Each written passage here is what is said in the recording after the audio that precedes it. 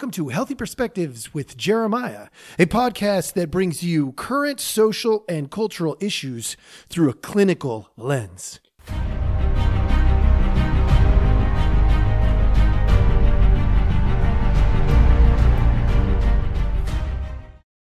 Hello. Welcome back. Thank you so much for joining us. As always, we appreciate your time. And today, what I have for you is another episode of You're the Problem. And if you remember, which most of you, it seems to be there's a pretty small gathering, but good gathering of people who return to this particular episode. It's an empathy training opportunity. We're going to take a look at something that's culturally going on in the world, and we are going to infuse empathy into the conversation. And it's a way of assessing ourselves and those around us in a way that is much healthier than other ways that we could. So without further ado, I have, for those of you watching on Rumble or YouTube, you are going to get to see this. Those of you who are just listening, that's fine. You'll be able to hear this. It's not going to be quite as good because there are some mannerisms that I will be commenting on. You're not going to be able to see those if you're just listening, but that's okay. You probably can hear it in the tone, volume, and cadence. So hang tight. We are going to get this thing rolling. I'm going to play this video. There's two things I'm actually trying to accomplish here. One is the empathy piece, but the other is the topic. The topic actually intrigued me as well. And so I definitely want you to pay attention to the topic. Just for those of you who won't be able to see this, the topic is brought. This is something that Steven Crowder was doing. And the topic was male privilege is a myth. I got to tell you, it created this interesting bit of information here. And I picked this particular segment because it actually turned away from the male privilege is a myth thing. And it turned into victimization of women. And I really want to emphasize what's going on with this, for those of you watching, the gentleman in the white t-shirt that he is speaking to. Not only that, but there's a fair amount of insensitivity on Crowder's part when he is speaking to this kid, because it's pretty obvious from me as a clinical professional to see what's really going on for this guy. And, it definitely is much less to do with the male privilege is a myth conversation. So take a look at this and then we will reconvene. To have fewer. Let me boil it down in a way that maybe might be reductive. I would like to read far more headlines, okay, that say rapist shot dead in a ditch by a woman with a .38 special than woman raped on campus because of some concealed carry law. Okay. Well, so I don't want female victims. Headlines that have nothing to do with rapists. I would exactly. You know why? But how do you stop it? Why do you have to carry Rape is a illegal gun to kill a male rapist when that male could just not rape in the first place? I know. Wouldn't that be great? Yeah. Wouldn't it be fucking great? Yeah. Do you know why? Wouldn't it be great if men didn't rape? Yeah. Who are you arguing with? You're Don Quixote fighting windmills, man. We all agree rape is bad. You think I'm here saying rape is good? They get away with it. They don't get away with it. They don't get away with it? No. They get away with it on this motherfucking campus. Really? Yes, they fucking do. Okay. Give me names. We stopped it within the first 2 weeks. Right there. Oh my goodness, I'm having some technical difficulties. So the reason we stopped it right there is because that was far enough for us to have our conversation. Now you can see, even though this was the male privilege conversation originally, that portion had zero to do with male privilege. And it had a ton to do. This kid, unfortunately, I ended up paying more attention, watching more of that video. You are welcome to go do that. But this kid clearly had an event that impacted his life. An event where a woman, maybe a former student that he knew, or a mom or a sister, was raped. It is clear as day that this is a trauma response. Now, you're going, well, he didn't get raped. How does he have trauma? Well, there's a thing called secondary trauma. And secondary trauma is a real thing. When somebody we love is victimized, that's different than the victim mentality. You can go back and listen to other podcasts that I have done on the victim mentality. That is a different thing. That is a weakness. That is us attributing ourselves to being weak. And therefore we assume that we will be the victim. That's not the same thing. This kid had been exposed to somebody who was truly traumatized. And he, in this particular situation, adopted that trauma as though it's his own. Now, we do that as a form of connecting with people that we love and care about. Unfortunately, it is an unhealthy version of connection. Now, am I justifying that somebody was raped? Never. For those of you who know me, I would not do that. What I'm simply trying to explain is that if we are going to empathize with this young man, we have to start by seeing it for what it is, reality. And reality, and by the way, there was a woman in the background who was siding with this kid. Okay. Now, reality is he is not talking about male privilege. He is talking about a friend of his or somebody that he loved and cared for that was raped, maybe more than one. And he was carrying the torch for them. Now, that's really important because we need to empathize with all people involved. First, let's start with that kid. Because to me, he's clearly got the trauma going on. And that woman in the background had some trauma going on. This young man, if we're going to empathize with him, we have to see that trauma and change our tone to say, what happened to her was terrible, awful. She was the victim. She was not the victim of a male, not the victim of a white male or a black male or a brown male or a tall male or a short male, but a male, a man. She was the victim of some man who raped her. That doesn't mean all men are evil. That doesn't mean all men have privilege. We can't just generalize those things. So we hear him out. We empathize with him and we say, hey, look, this is a terrible thing.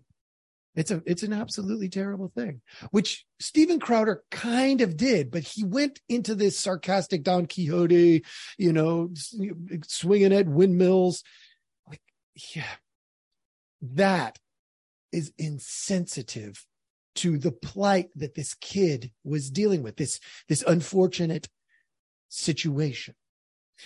And unfortunately, what happens is when we handle it like that, if I were to handle it like that, because I am a man also, if I handled it like that, I actually increase the chances that he is going to hate other men. When the truth is, there are dangerous people out there. There are dangerous men. There are dangerous women. There are dangerous, you fill in the descriptor that you want.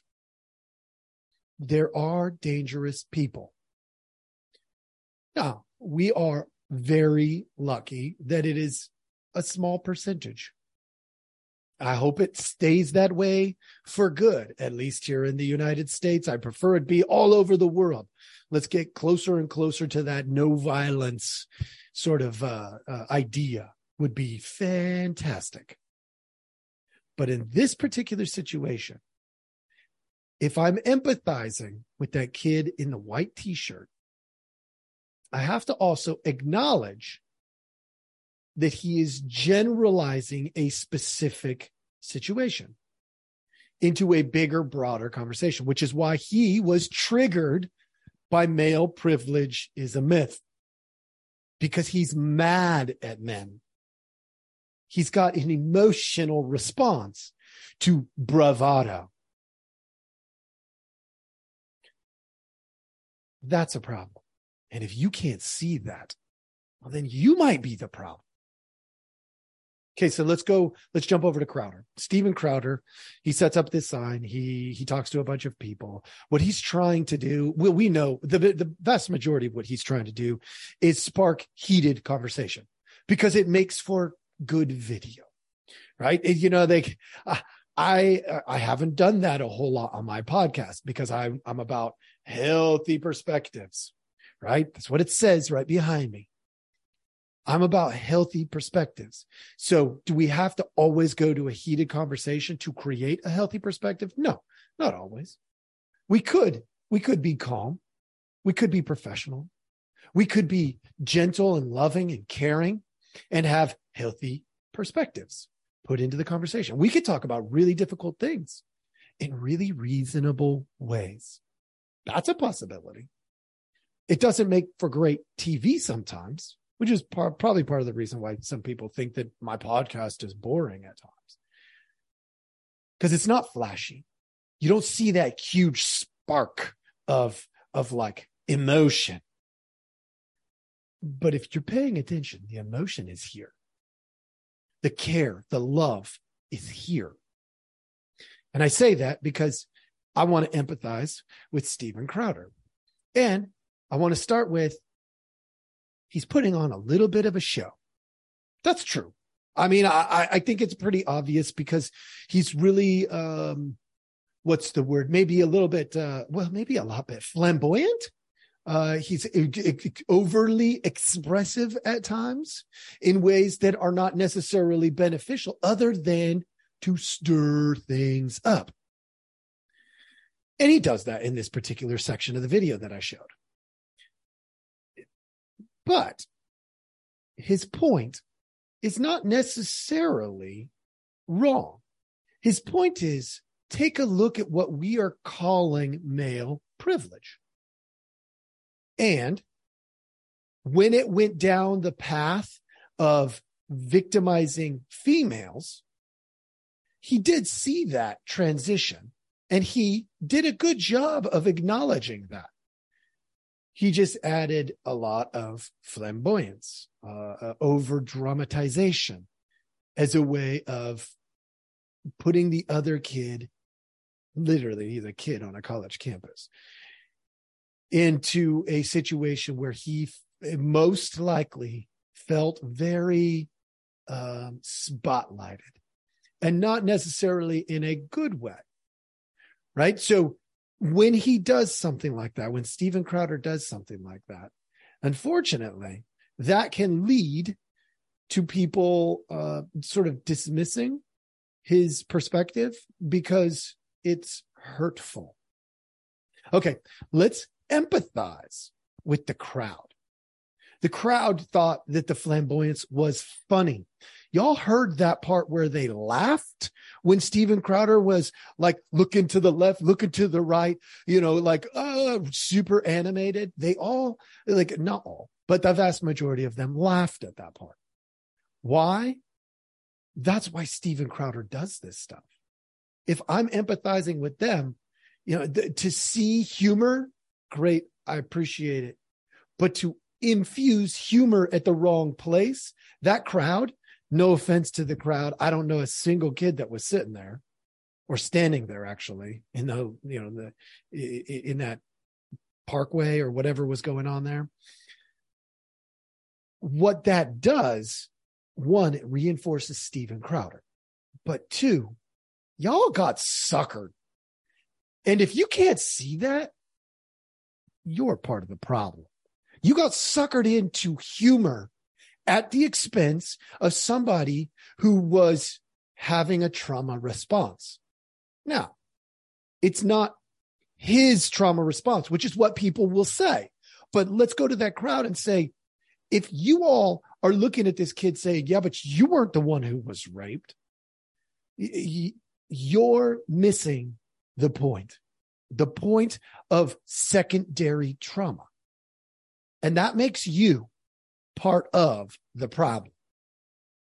Okay. Then there was this alignment between this kid in the white t-shirt and this one woman who stepped toward him, was closer to him, and was like, yeah, people on this campus get raped. And this is a big deal because that is that alignment creates a safety for the kid in the white t-shirt, but it creates a risk for her because she is now making herself outspoken. Was she seeing something that the rest were not? Yes, she was. And in this particular case, from a clinical lens, I would say she is attempting to align to protect. That's that whole motherly and fatherly instinct to protect, to create safety. And I got to be honest, I really appreciated it. Now, I wish that it had been handled better than this was. But at the end of the day, what it does for us, for you and me in here, was it created some really good opportunity for you and me to explore empathizing with some different people in this scenario. Some did a really great job. Some not as great. That's okay. That's part of the process. My only hope here is that you sitting there or listening or watching or whatever it is you're doing, you benefit from learning how to see these things more accurately. And accuracy is very important, especially when somebody is experiencing something like a trauma response. And with that, I'm going to go ahead and let you go. Thank you so much for watching. Hey, please take a moment and go to the subscribe button and hit it. Go to the follow button and hit it. All right. Look at me on different platforms and follow them all. Find me on Rumble and follow it and subscribe. Follow me on YouTube. Subscribe. This is really important. I really want to keep this going. And it's super important to me, but I got to have some followers to make it worthwhile.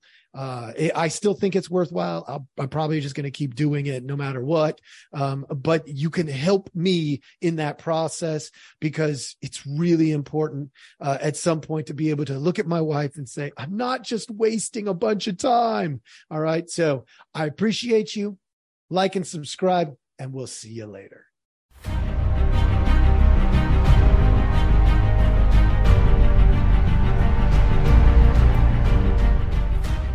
Thank you for listening. We hope you enjoyed the show.